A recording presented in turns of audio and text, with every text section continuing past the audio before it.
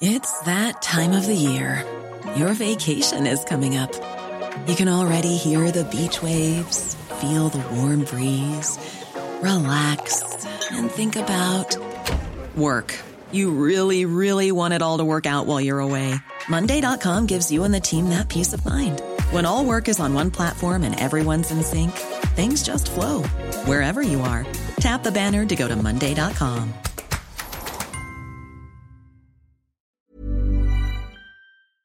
Hello, Koshi here. Before we get into this episode of The Call, I've got a favour to ask.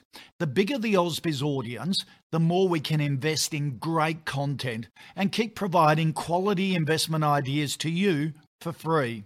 If you could just take a minute of your time to leave a review of The Call in the Apple Podcast app, it'll help keep our tribe growing. And of course, don't forget to catch up with all the best interviews each day at ausbiz.com.au. Thanks for listening. Enjoy The Call.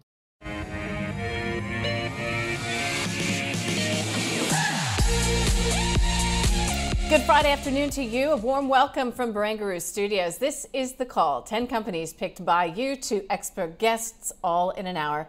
On the 9th of July, I'm Nadine Blaney. Now, warm welcome to everybody who's watching us, not just via our own live stream, but also if you're watching us on Facebook, YouTube, Twitter. We welcome you to the program, and we do this every day of the week, really, between 12 and 1 p.m. Eastern. So yeah, hop on board and you can listen to it on repeat on our website, app, or via the podcast as well. I'm going to ignore the state of the market on this Friday afternoon today because we have got a great guest panel lined up for you. And don't forget, we're talking about stocks that could potentially change your life. Big warm welcome to Rudi Filapek-Vandyck from FN Arena and Claude Walker from A Rich Life. Guys, welcome to you both. I hope everybody's staying safe and happy in lockdown, wherever you may be. Rudi, I'll start with you. What is a company that has the potential, you think, to change an investor's life, to really change the trajectory of your returns in the future? I'm having the luck of the timing today. Yes, you are.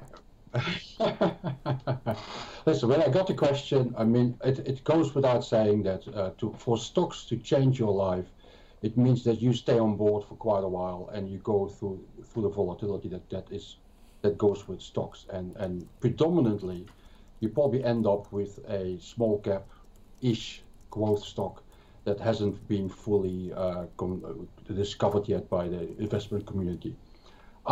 This week I picked Alternate Group. The company code is AD8, and my understanding is that another expert earlier in the week picked this stock as well. Well, great minds think alike, don't they, Rudi? And just to your point, yes, we have had a profit upgrade coming from Alternate just today. But for the record, just to make sure our viewers know we're keeping you honest, Rudi did, in fact, nominate this company yesterday, pre the announcement today. Yes, absolutely. And I, to keep me really honest, I bought this stock myself a few weeks ago. On the expectation, basically, that the market was treating it a little bit not unfairly, I think. For people who are not familiar with this stock, and I'm lucky today. The market is down. This stock is up by more than 4.5% because they upgraded the market today. But this was one of the reasons why I bought this stock. One of them, because I do believe that this stock potentially could become a 10-bagger, as they call it in the jargon, which could mean a lot of growth for a prolonged period of time. And in very, very simplistic terms, forget about the numbers, forget about how cheap or expensive the stock is, because that, in the long run, is merely a detail. This is one of those technology stocks we have on the stock exchange that is apparently amongst the best in the world available. This company aim is to change the industry that basically is in sound, predominantly for music and for sound. And we have to think about the teenager who plays music at home, as well as the churchgoers on Sunday and the guys who go to a football stadium, which is a bit strange for Australia, but they do it in Europe, where they have a Euro going on.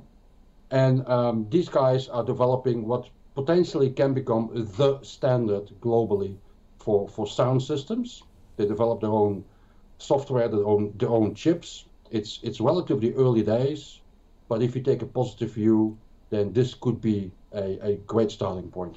And it's an Australian tech company, to be clear. Yep. It does stand to benefit from the reopening trade, and that's what today's announcement and profit upgrade came off the back of, which is something we've been talking about here on the channel in terms of Audinate over the past 18 months or so.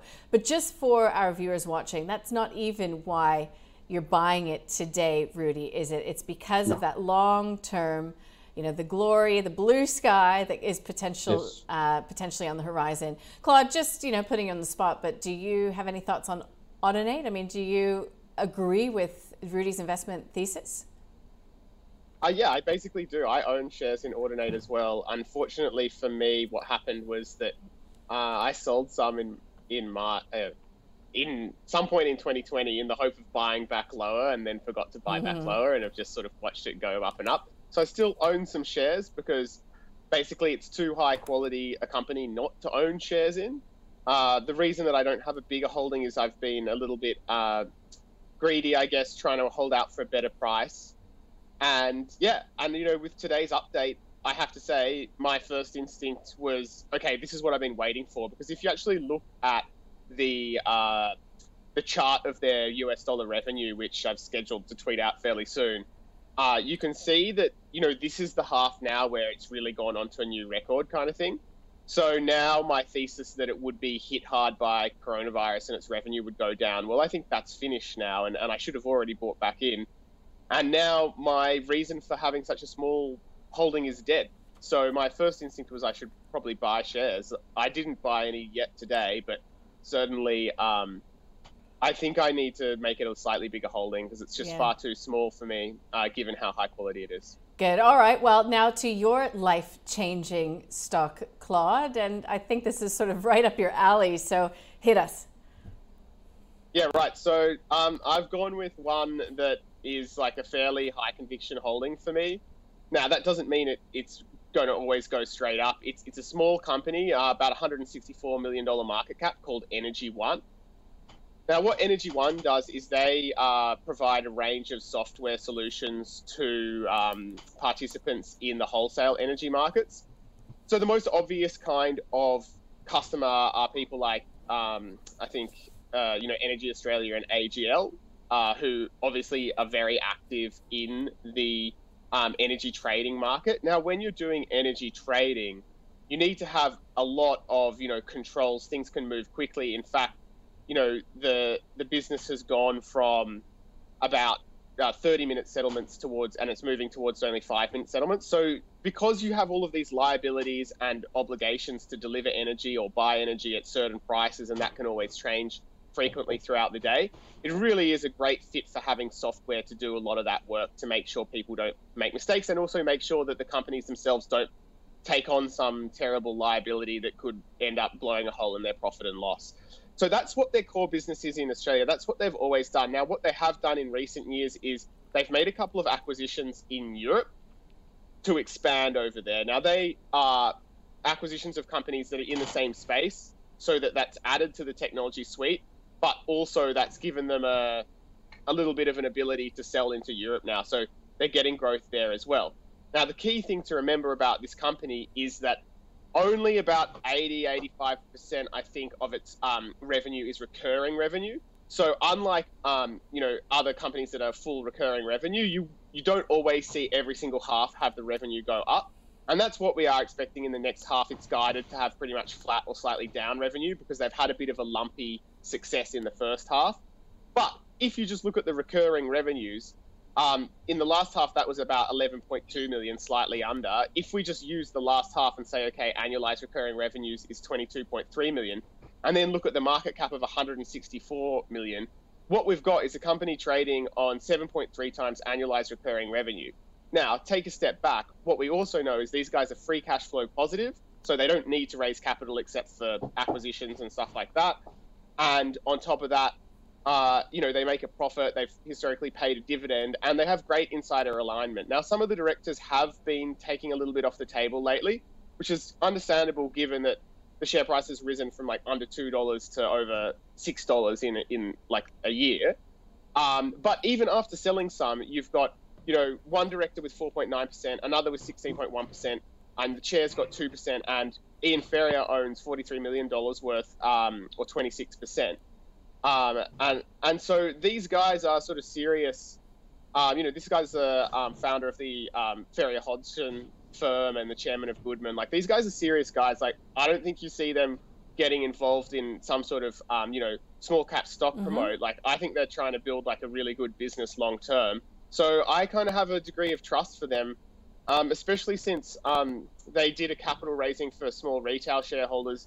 When they did a discounted capital raising, they make sure they included the small guys as well. So that's a good sign as well. So yeah, for that reason, I think this company can benefit from growth. It has plenty of room to grow, not really in Australia, but certainly in Europe.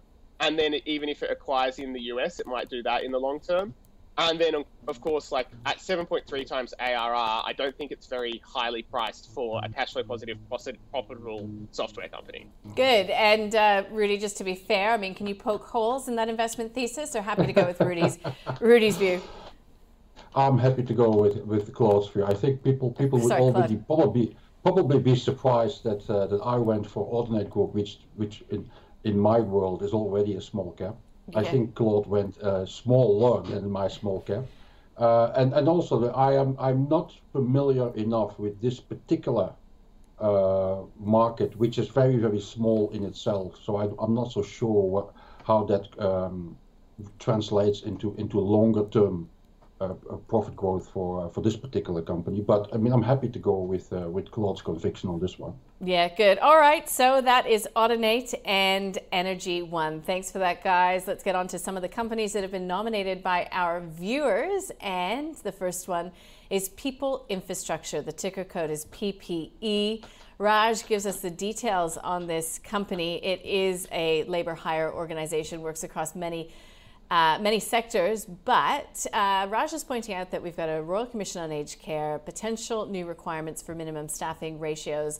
COVID has put the light on some of the areas that PPE operates in. So Raj wants to know if you think that there will be an increase in demand for the company's services and if it's investable right now. Claude? Increase probably long term. I would say that it generally speaking, this kind of business, unfortunately, in my view, is in a long-term growth trend. However, that doesn't mean it's the kind of business that I want to necessarily hold for the long term. Now, credit where credit's due. I think you can see even from that 1 year chart, but even if you go back longer to 5 years, these guys have done a roll-up of essentially labor hire stuff, like really quite well.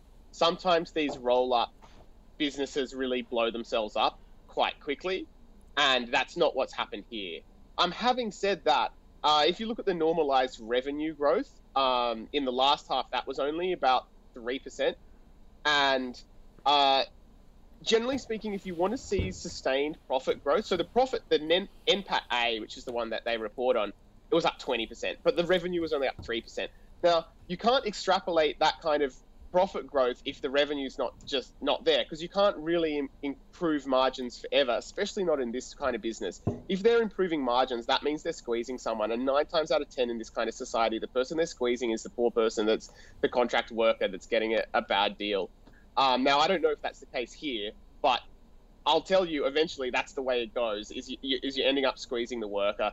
So yeah, I don't know if it's the kind of business that I actually potentially want to hold long-term myself, but do I think that these guys have done a really good job long-term? Yes, I do. The other thing to remember is they've, there's been an unusual situation with JobKeeper and all this kind of stuff, so I'm not sure you can really have that much confidence in the profit growth trajectory. I would think of this as a kind of lower growth business. I think it's had a kind of good run. I'd be cautious of it right now. However, given they have delivered on their, their plans when they listed, I wouldn't be against them either. So I guess I kind of landed a hold. But no, this is not the kind of business that I look to hold long term. Maybe it's a trade if you get it at the right price, but I want to see like a high quality compounder with a competitive advantage, and I fundamentally fail to see where the competitive advantage is in labor hire roll up. This is not a buy for Claude. How about you, Rudi? I mean, this Pac-Man sort of impression that we get of the company coming from Claude. Yes, and what the Pac-Man philosophy also does, it broadens the scope of the company. So this company is actually moving out of the typical sectors that it was servicing until now. That will change the character of the company. Listen, I don't want to repeat everything that Claude has been saying here. I agree pretty much with everything he said. I mean, it's a roll-up strategy. I think the way to look at this one is not as a high-growth company, but as a relatively resilient company, given that it is in that healthcare and aged care sector. I don't think it will get a boost from the Royal Commission in aged care. I think most aged care providers are, even with government support, in dire straits. Their margins are very, very low, and any cost increases is simply going to add to that. I do think that people infrastructure here is not expensive. They probably will get a boost from those acquisitions. They just recently announced 2 new acquisitions, but I do think that you can buy them here. But it's one of those that you have maybe for the next 6 months, maybe for the next 12 months. But I sort of agree with Claude. Longer term, I'd be more cautious in keeping this as a long-term investment. It's about people, and that is. In the movie industry, they say never work with animals and never work with people. Maybe it's the same in the share market. You have to be careful with when the business is dependent on people. Yeah, all right. So that is a buy for you as a trade, a short-term hold. Rudi, that's what you said. Okay, let's go to Baby Bunting. This is for Chris. Chris, good afternoon to you. Hope you're watching or listening. Brokers love this one, Rudi. It has been a performer through the pandemic. Yes. So when we're considering Baby Bunting as a potential buy today, what do we need to take into consideration? I think if I go straight to the core, it's the same characteristics as you can apply to ResMed, to Cochlear, to IDP Education, and to a bunch of other companies. The strong are getting stronger, and the pandemic is only playing in their cards. So on that basis, you own Baby Bunting here today. It's a reasonable dividend payer. It is sort of commanding that particular market in Australia almost exclusively now for itself. All the competitors have fallen by the wayside or are about to fall by the wayside. So, I mean, if you're into baby prams, baby clothing, everything that goes with babies, these guys are going to be the #1 destination to go to. The shares are not expensive, not extremely expensively priced. Of course, the market is very confident that they will pull it off. That's why all the stockbrokers are positive about it. I find very little to fault this company, on the expectation that they at over time will equally add a successful online channel to their bricks and mortar presence. Things are looking good for Baby Bunting. I mean, if the market is yours, how much can you do wrong?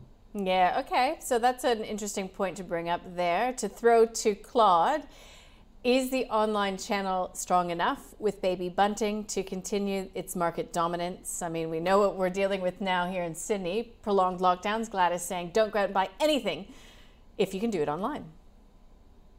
Yeah, right. Yeah, look, I think I came and talked about this on the call on December 2 last year, and it was a similar kind of story then. We were actually in a Sydney lockdown then, or about to be, I think.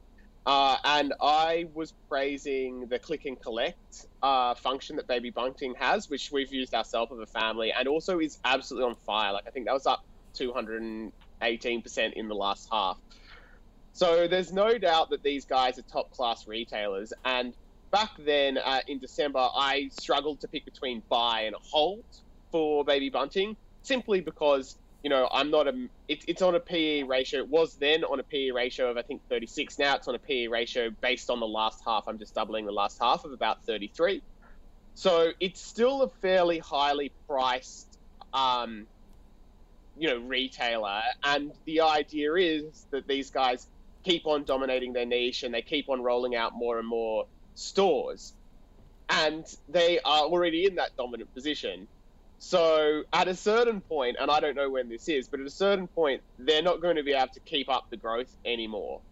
And that's why now, with the share price up, a fair whack since then, perhaps I couldn't see from that chart, but 25% or something. I think now that it's probably more of a hold for me with these good retailers. I think in a way you can just hold on to them until the worm starts to turn. But for me, again, we've got a roll-up business model that's already dominant. It can keep going for many years, but right now it's on like a 1.8% dividend yield. You're not being paid a whole lot to wait, right? So I think a lot of the people in the stock now, especially as Rudi mentioned, it's been a bit of a crowd favorite. Cheery consensus around it. The sociological signals to me says this is a much loved stock. It's done nothing wrong. It's quite highly priced. I think that it will be treated quite harshly when the downgrade cycle starts, if it does, which I think it will eventually. But having said that, this is definitely one worth following and keeping on your watch list, because basically margins can be fatter in retail for babies because people are just a little bit less cost sensitive when it's looking after the little ones. Yeah, certainly so. I think everybody speaks from experience in that regard. All right, let's get to the next company on the list, Rio Tinto. This is requested by L. So we are moving toward reporting season, and Rio reports on the 27th of June. We know the story, iron ore prices. Would Rio be a buy now, though, Claude? Well, let me answer it this way, because it's the only honest way I can do it. Most of the stocks I spend most of my time on, I might be the analyst who knows it first or second or third or fourth or fifth or sixth best in Australia. Like, I want to be in the companies that I have big holdings on and I make calls about for my own portfolio. I really want to be in the top 10 most knowledgeable if there's something like that. Rio is like the absolute other end of the spectrum, right? There's like 50 guys in suits that, except for now, they're usually in the city every day, crack of dawn, they're talking to, these teams of people in Rio. They've got the inside word. They've got way better information than me. I just can't compete with that. And honestly, I don't want to, but that's why it's really difficult for me to come out and say, oh, well, I think this. What I truly think is like, I don't know why anyone would bother owning Rio or BHP or Commonwealth Bank or any of those ones on its own. Like, if you want that, why not just buy the index, right? Like, you're just investing in a massive company. So, I don't really have a view. I guess my feel looking at the macro is that iron ore is flying high. The Rio share price is flying high. We're probably closer to the top of that cycle than people think. In which case Rio has probably got more downside from here than upside. So for me, I guess I skew negative, but with the massive caveat that I don't know as much about this company as the legions of analysts covering it. Yeah, right. I think we've got you here to tell us your real opinion there, Claude. So that's it. Now, Rudi, you might see it a little bit different. I mean, I know that you do believe in some ways that everybody should have BHP as part of their portfolio. Correct me if I'm wrong. Would that include Rio as well? No, I think you're wrong with that one. Okay, all right. I'm happy to be wrong. I don't think people need BHP in their portfolio. Only sometimes, and sometimes you need Rio as well. I have a little bit of a different view than Claude has on Rio, and this is the following. I mean, I follow, as you all know, I follow analysts quite closely. At this point in time, we have a 80-20, maybe 70-30 proposition in the market, where 30% is very, very bullish on iron ore producers, and 70% is not. And if the bullish side is correct, then these share prices here are by around 25 to 30% undervalued, if not more. That's your bullish proposition. However, if the negative side is correct, you have probably as much downside. And that is a proposition that I personally don't find very attractive. This morning, Credit Suisse upgraded their iron ore forecast for the year ahead. In 2 years' time, if their predictions are correct, iron ore will be priced at $140 per ton as an average for that year. What that implies is that the iron ore price is going to halve in 2 years' time. People will say, but these guys still generate a lot of cash flow. They still pay high dividends, which is true. It's just that the longevity, the sustainability of that is very much in question. And I would not like to be sitting on a stock that is maybe going to lose 30%, if not over the next 12 months, then over the next 24 months. So I prefer to be in stocks that offer me more certainty.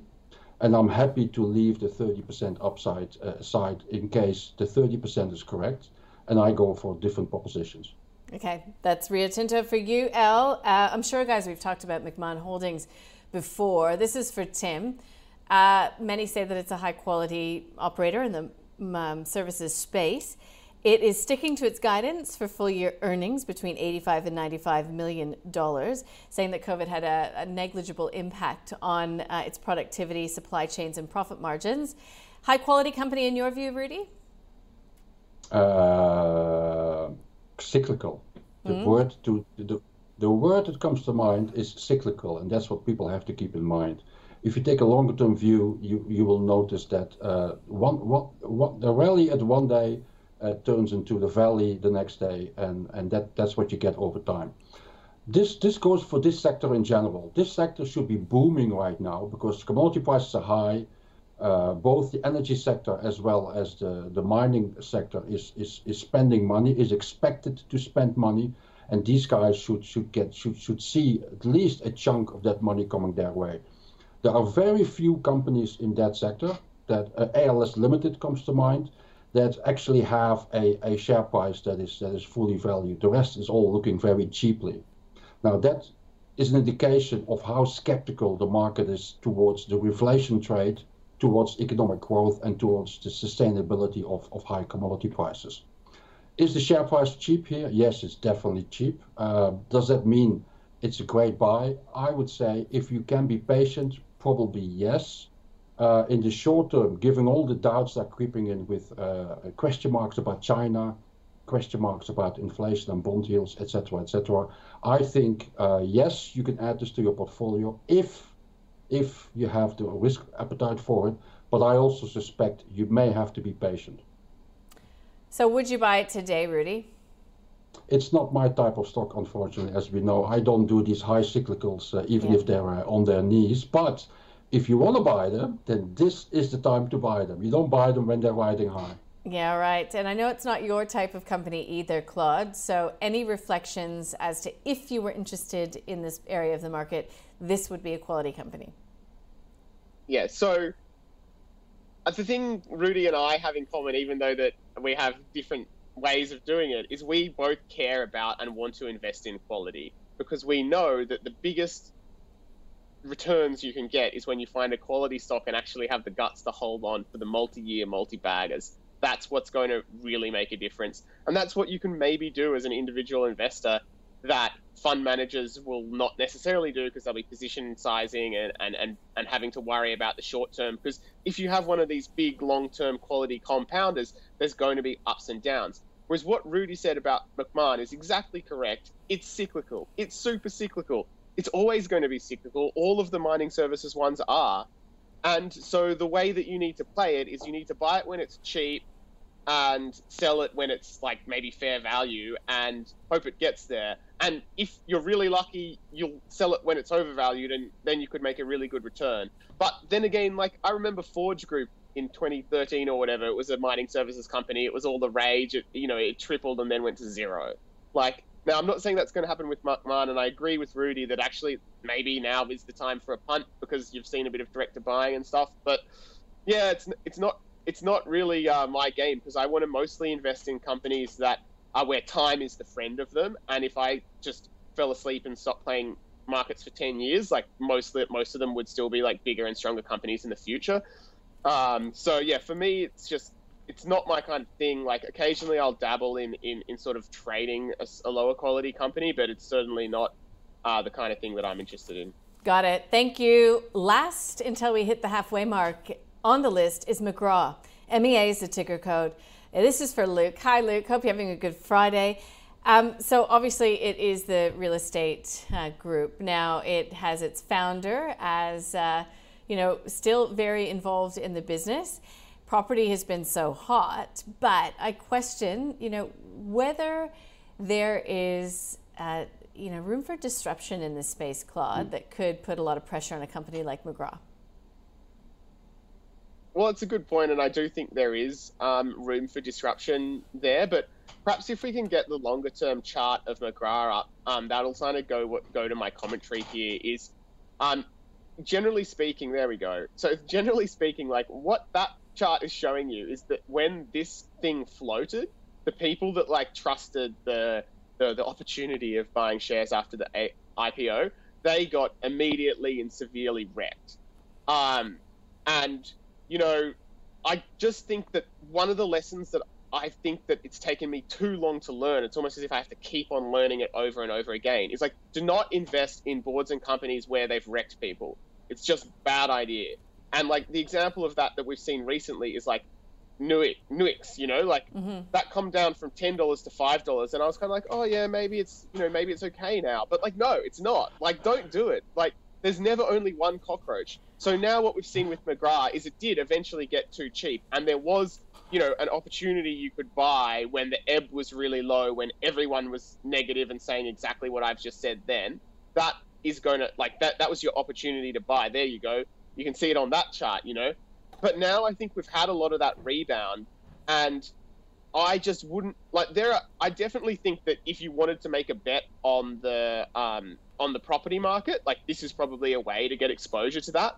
But, and then we're going to discuss one of these companies later in the show, is I would prefer, when I make a bet on like the property market through an equity, I'd prefer make sure I minimize the risk that, of like disappointments and other factors that ruin the returns. Like, I want to feel as confident as possible that the company will do everything it can correctly and not get overhyped, and that I can just trust that they're going to pay me a dividend, and if worse comes to worse, I can just receive a dividend. Yeah, all right. Rudi, so this is another one of those businesses. I mean, clearly not cyclical in the way that the miners or the mining services players are, but it does benefit when property prices are rising, and there's a lot of activity in the market. So again, is this just too cyclical for you?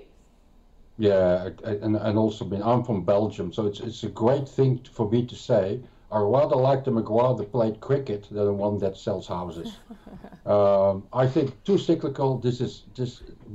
Real estate agents should not be listed. That's the long and the short of it. You're way too dependent on people selling houses. At the moment, riding high, but only on sentiment of the market, I would say. Not my type of stock. Big bow around it. Don't go there. All right. I don't get sports jokes. You know that, Rudi. Anyhow, we'll move on from there. Let's sum up what we've learned so far, just to give the guys a bit of a break. We've got, out of the stocks to change your life, from Claude Walker, Energy One. Look, it's got growth potential, not just here, potentially more so overseas in Europe and the United States. And annual recurring revenue means that it's looking pretty good and lots of room for blue sky beyond. Now, the company that could potentially change your life in terms of returns, Rudi Filapek-Vandyck has picked Audinate. So that's the second time this week Audinate has been on this list. And today's timing of the profit upgrade was mere coincidence. Rudi picked this name yesterday. It's not just on the short-term reopening story for Rudi. I mean, this is something that if the company does become the global standard, it could be a life-changing stock. All right, let's get to the companies that you have nominated. People Infrastructure, PPE, is the first one. Look, Claude says it could be in a long-term growth trend, but it's just not the kind of business that he's interested in. You could potentially trade it, but you would have to be very cautious and very on the ball. It's a hold for him. Now, it is a buy for Rudi's today. It's not expensive, but again, he says that investing in companies that really rely on people, it's like, as an actor working with animals, you want to avoid it if possible. However, based on price, it is a buy today. Baby Bunting, it's a buy for Rudi. He says it's strong and it's only getting stronger. It's not extremely expensive. There's very little to fault with this business. For Claude, though, it's a hold. He says it's a top-class retailer, but it's already dominant. So where does the future growth come from for here? He missed the boat. It is a hold for him. Rio Tinto, so Rudi says that Credit Suisse revised its iron ore forecast. Go do your own research. It means the price is coming down. It's not the kind of company that he needs to own at all times because there are, better places potentially to get some growth. Claude's view is that there are people who know this company much, much better than him. Why would you own Rio or BHP for that matter on its own? You may as well just buy the index. McMahon is very cyclical in Rudi's view, which he doesn't personally like investing in. But if your risk appetite is high and you're willing to hold through the cycles for the long term, now would be the time to buy McMahon because of the price. But for Claude, again, it is potentially a quality business, but it is cyclical. You want to buy these companies low, sell high. However, it's all too dependent on timing. It's not a buy for him. McGrath, it is just a bad idea. In Claude's words, if you bought into the IPO, you're still waiting to be rewarded. His rule of thumb is just do not buy into these companies that don't make a go of it after they list. And Rudi wouldn't touch this one with a 10-foot pole. So that's the verdict on that one. Luke, all right, let's get to the portfolio that we track here on the call, thanks to our partner at NAD Trade. It's been going since July the 1st of last year. So 2 thumbs up. We've not got one today. Gets put into the portfolio. Let's check in on the performance over the week, up by about 0.25% over the month, 1.5%, and the full year to date, close to 35.5%. Some of the companies that we've put in lately: MicroX, Australian Pharmaceutical, Eclipse Group, Link Administration, and Life 360. Yeah, I was on that program, and we had I think we had 3 or 4 put in the portfolio in one show alone. Now, some that have been removed as of late: Bega Cheese, Universal Store, and Northern Star Resources. Check it out yourself. Go to ausbiz.co/portfolio. Claude, you haven't had to live with any regrets today, of course, because I haven't taken anything in or out of the portfolio. So great to have it there. And just a reminder, in about 1:15, we'll be speaking with the portfolio manager of Eli Griffiths Group, David Allingham. That is from 1:15, so a bit of a tease for you to stay with us past the call. Let's get to it, shall we, guys? Ellerston Asian Investments, listed investment vehicle, EIA is the ticker code. This one's for Ryan. Claude, so if you would like to gain exposure to Asian thematics, is this the right way to go about it? No, it's not the way to get exposure. No lick is ever the way to get exposure to anything except to the fees of the person who's running the lick. The way you can just very quickly tell whether you should be investing in such a thing is to look at the NTA and then compare it to the price. If the price is below the NTA, then that's most likely a listed investment company, and the market is pricing in that gap is the fees that you're going to have to pay to the manager into eternity or however long it lasts for. And the difference is with an ETF is an ETF, it'll say it's an ETF, and you can sell at the NTA, right? Because they have market makers. Yeah. It's a key important difference, right? What happens is if you decide to sell units in an ETF, then you get your money out at the price that ETF is worth, and the person running the ETF is the one that loses out because then they no longer get the fees. Whereas with an LIC, you need to find somebody else who's willing to buy it, and the person who's running the thing never loses out because the fees you're paying are just going to be replaced by whoever buys the units, and they're paying. I literally cannot work out why anybody ever invests in LICs. Like, the only reason to maybe do it is if the gap between the NTA and the share price or the LIC price gets so big that you have good reason to believe that LIC guy is about to go on, a promotional tour of the country and tell, all of our elderly Australians that they should buy the LIC, then that might close the gap. So maybe you could just buy it then and then sell it to the elderly Australians who've been told to buy it. But I don't really do that either. But the point is, I just don't understand why anyone would ever buy an LIC. It just makes no sense to me. It's like trapping yourself in something. It's like you lock yourself in the dunny and then throw out the key out the window or something. So yeah, I wouldn't do that. All right, Rudi, would you do that? LICs? I mean,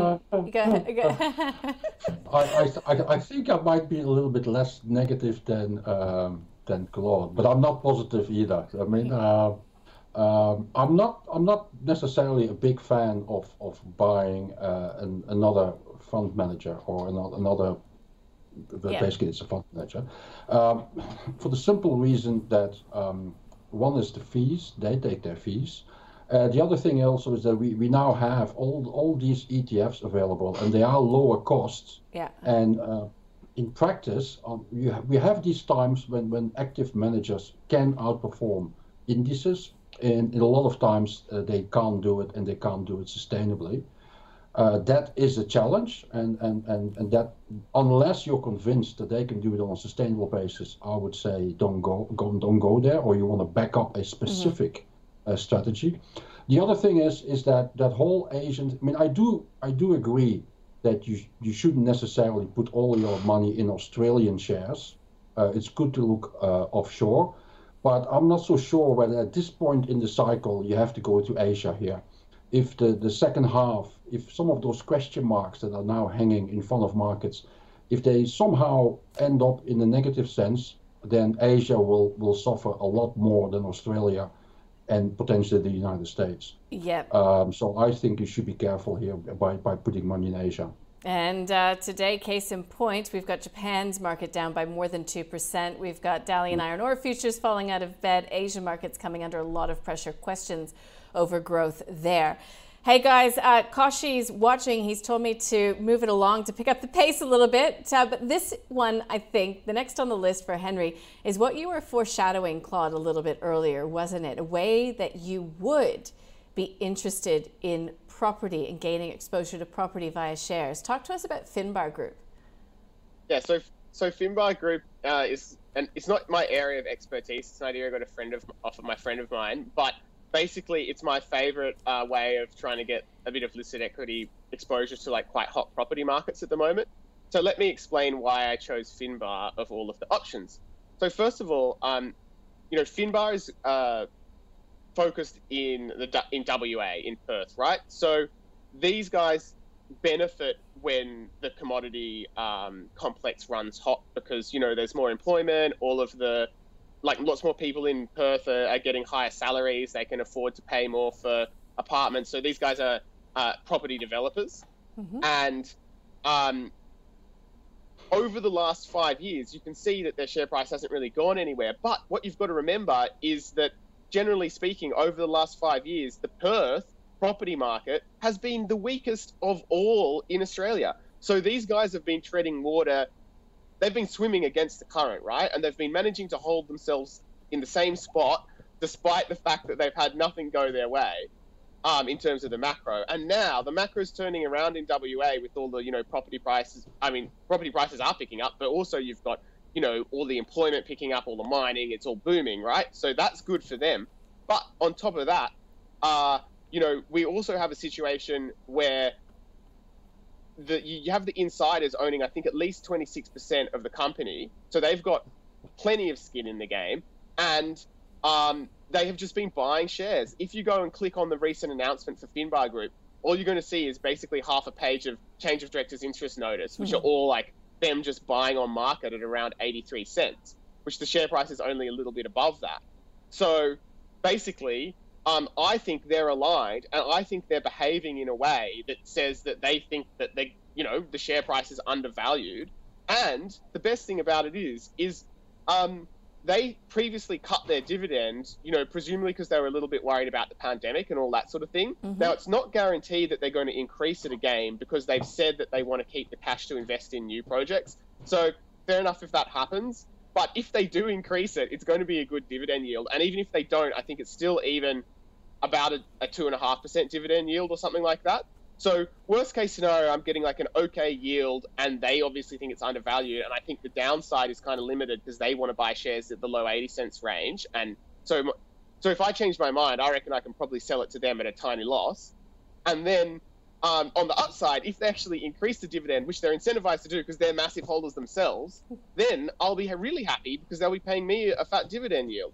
So the risk reward looks pretty good to me, and as a result, I still like it at current prices. It's just not as exciting as some of the companies that I usually invest in. It's a buy. All right. Is it a buy, hold, or a sell for you, Rudi? Well, first of all, what Kochi doesn't know is that we're going to be a lot quicker in this last leg of the list. We're going to hear a lot more from Claude than from me, that's for sure. Surprise number That's what one. he's worried about. Claude is investing in a property developer. Since when, Claude? Come on. I know. It's one word. It's one thing. Dilution of the brand. Anyway, I'm going to be very, very short. I'm going to be very short here. Way too small for me. Way too small. I mean, I had one look at the daily volumes that go around in this share, and I'm surprised that Claude has managed to buy a few shares. Be careful. It's not a Hotel California. You can always get in, but try to get out. So for me, it's a wide ball around it. No, too small. All right. Well, in keeping with the narrative, let's talk about Nitro Software for Sam. I'm going to start with you, Rudi. So it's a SaaS, it's software as a service. It's used in business, e-signatures and all of that kind of stuff. I'm simplifying it. It's recently made another acquisition. Is this the company, Rudi, that you would be invested in? Do you like it? Do you know it?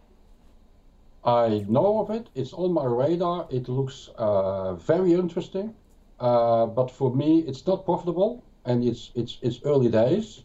I rather keep this on my radar and wait for things to come, and see what else comes around the corner. I mean, there are more than 2,200 stocks on the stock exchange. You don't have to own all the ones that have an interesting story. So for me, this is more put it on your radar and see and keep on following it and see what the rest of the development brings along. If this is a multi-year growth story, there will be plenty of ways to get on board. You can see on the chart, it's not that long listed, so It doesn't really have a long-term track record. But I do believe early signs, very promising, very interesting company. So it reminds me, Claude, of one of your sayings. What is it? You can't pat all the fluffy dogs. So is Nitro a buy for you, or is it a watch list? It's a watch list for me right now, although I have to say I thought this was our best chance of Rudi getting across the line in this show for a buy. So there's a bit to consider, but I'll do it quickly. Look, I mean, one thing to keep in mind is that there has recently been one of the co-founders has left, sold some shares, as well as Starfish Ventures, the guys that floated it, who actually generally have floated some pretty good companies. So that's not necessarily a bad thing. They do tend to sell out. It has, I think the important thing to remember about this company is they say, and the evidence suggests, that they can operate at break even if they want to, which is always super, super important when you're talking about these earlier stage, higher risk growth companies. That's really important because that dictates whether or not they become, desperation capital raisers, which is usually what will absolutely ruin your returns. Mm-hmm. And also repeat capital raises. You're going to dilute it. Everyone's going to have shares. You're never going to get the share price YOLO that you're looking for when it enters the index. You need to keep that register tight. So that's super important. Then the other second thing to keep in mind is these guys basically directly competing with Adobe and DocuSign and stuff like that. That's the factor that kept me away from them, because I'm just yeah, but why wouldn't people just use DocuSign or Adobe? Mm. And it's a bit of a crowded space with much bigger funded, richer companies that can be more aggressive in customer acquisition. So that's the number one worry I have. That's what's kept me out of it. And then the final point here is, I think fully diluted, they do have a bunch of shares that aren't in the market cap you'll see on ComSec or whatever. It's about 688 million market cap. So that's about 16 times annualized recurring revenue. Probably feels about right. But, there's definitely a price I would buy this at. And I think, I could probably say I'd be a happy buyer at 10 times ARR. So, yeah, it's definitely one to watch. If might be one to buy on weakness, but not a buy today. Not one that I own. Right. Yeah. So I'm going to start with you, Rudi, on this one. Adacel Technologies, ADA. So recently was awarded a contract from the Seychelles. I think that it helps, government groups sort of transition and come up with new systems, technologies. No broker coverage, Rudi. So, yeah, what do you think? The track record is not fantastic. It's probably a reopening trade here, but the reopening trade at the moment is a bit in trouble. No, I can't get excited about this company. Officially it's tech, but it's airlines, aviation, airports, they're not in the best state, and it may well be that their investments will be delayed by many years, just because of what happened in 2020 and it's going to happen this year. So I fail to see a compelling story for Othercell. Can't see it. All right. How about you, Claude? Yeah, I just caution Rudi not to be so optimistic about it. This is a company. This is a company that did 50 million revenue in 2016 and 40 million revenue in 2020. It's supposed to be like a software company and all of that. Look, I've been caught in this before. I made a mistake. I thought that it was on a growth trajectory. It's not. I really just don't think it is. It's over the course of time. This is flat or down. But there's lumpiness to it. So there's going to be periods where it looks like it's growing and you'll get the share price going up. And because of operating leverage, they can control their costs, right? So when they have a good revenue year, they can cut costs and shoot revenue through the roof. So if you wanted to play a sort of cyclical trade on this, right now they're buying back shares and their 2020 results was like really quite bad even for them. So maybe there's a trade in it, but this is definitely not one that I would recommend anyone buy shares in. Like, there's a cynical trade there, but no. Okay. Vista Group is the last one on the list. This is for Vic, VGL. So just a couple of weeks ago, it was talking about improving cash flows because it does software for cinemas, a bit of a reopening trade. It's a New Zealand tech company. Rudi, is that enough to entice you? No, it's pretty much similar as Othercell, I must say. I think the common denominator here is, and people always abide by this narrative, like you have to buy stocks cheap because then your starting point is already beneficial. But what you will find in practice is that 80% of stocks that are relatively cheaply priced over the long run, I mean, that looks fantastic, but that's a very short-term share price. Over the long run, they have their rallies, but they don't really perform that well. I suspect the share price here is up because of the reflation, the reopening trade. But in similar vein, that's a better picture there. In similar vein, I think it's a similar problem. I mean, theaters worldwide are not in a financially a very good state. They won't be number one in spending money over the years ahead. This company will have a big call if it calls out a prosperous future, in my view. And again, investing is not necessarily just looking on the potential upside. It's about how much risk do you take on board. And I think there are much less riskier propositions in the share market. Got it. How about Vista Group for you, Claude? VGL. Yeah, this is another software company that I have been burnt by, and most recently I was saying that at $1.66 it was a good reopening trade. That was actually the same December to episode of the call. Now I really want to stress I've sold it now, like at pretty much current prices, at maybe slightly below, and the reason for that is that the share price is up 27% on the reopening thematic. Nothing particularly good's happened with the company, nothing unexpected. And the other thing is that we're seeing hundreds of films are now going straight to streaming on demand, like, for example, the Mulan remake. And finally, whilst the US is doing really well with vaccination, this is a global company. And around the world, a lot of people aren't vaccinating, least of all children. And you've got variants and stuff like that. So I'm much more sanguine now about the speed of the reopening and the recovery of cinemas than I was in December last year, right? So I think that maybe cinemas never, ever get back to how they were before. And that's definitely bad news. Like, if 20% of the cinemas go bankrupt, then Vista Group's market shrunk by 20% and its existing customers shrink by 20%. So for that reason, I've now sold my shares. The trade is done as far as I'm concerned. And this isn't a high-quality company that I want to, super hold long-term. Got it. Vista Group is a sell, actually, for Claude, which he's done himself. Let's get a little bit of a sum up before we have to say goodbye to you guys. So we started out with Ellerston Asian Investments, EAI. Claude has absolutely no desire, no understanding of why anybody would buy into a lick. Rudi's not quite that brutal, but he says, look, the fees are an issue. ETFs are a better way to do it, and there's no need to gain exposure to Asia right now. End of story. Finbar Group is a buy, though. For Claude, to Rudi's surprise, he says, look, the directors have skin in the game. They're buying up, and it could become a pretty good yield story. It's a buy. It's way too small, though, for Rudi, so he just could not be tempted on that one. He also is not tempted by Nitro Software. Claude thought he might have been, but it's not profitable. However, it's on his watch list. He says it's doing interesting things, so it's on his radar. Look, the question Claude has in regards to this one is that, there are other groups in this space that are bigger, that are stronger, that have more money to put behind customer acquisition. So can it win? Can it win those customers? But it is on his watch list as well. Adacel Technologies, ADA, look, Rudi says the track record's not fantastic. Just can't get excited about it. And Claude says Rudi's actually being optimistic. It's not a company that has any sort of growth trajectory that he would be investing in. And Vista Group, the trade is done, according to Claude. He's sold out, so that tells you what the rating is. And Rudi just says, look, if there was any optimism around the reopening trade, that's done. There are better opportunities out there. That is the rule of thumb.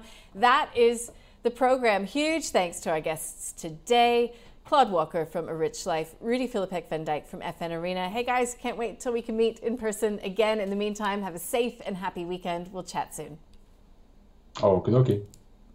Thank you very much. If there are any companies that you would like us to cover, make sure to flick us an email, thecall@ausbiz.com.au. And the Ausbiz portfolio is at ausbiz.co/portfolio. Now, don't go anywhere.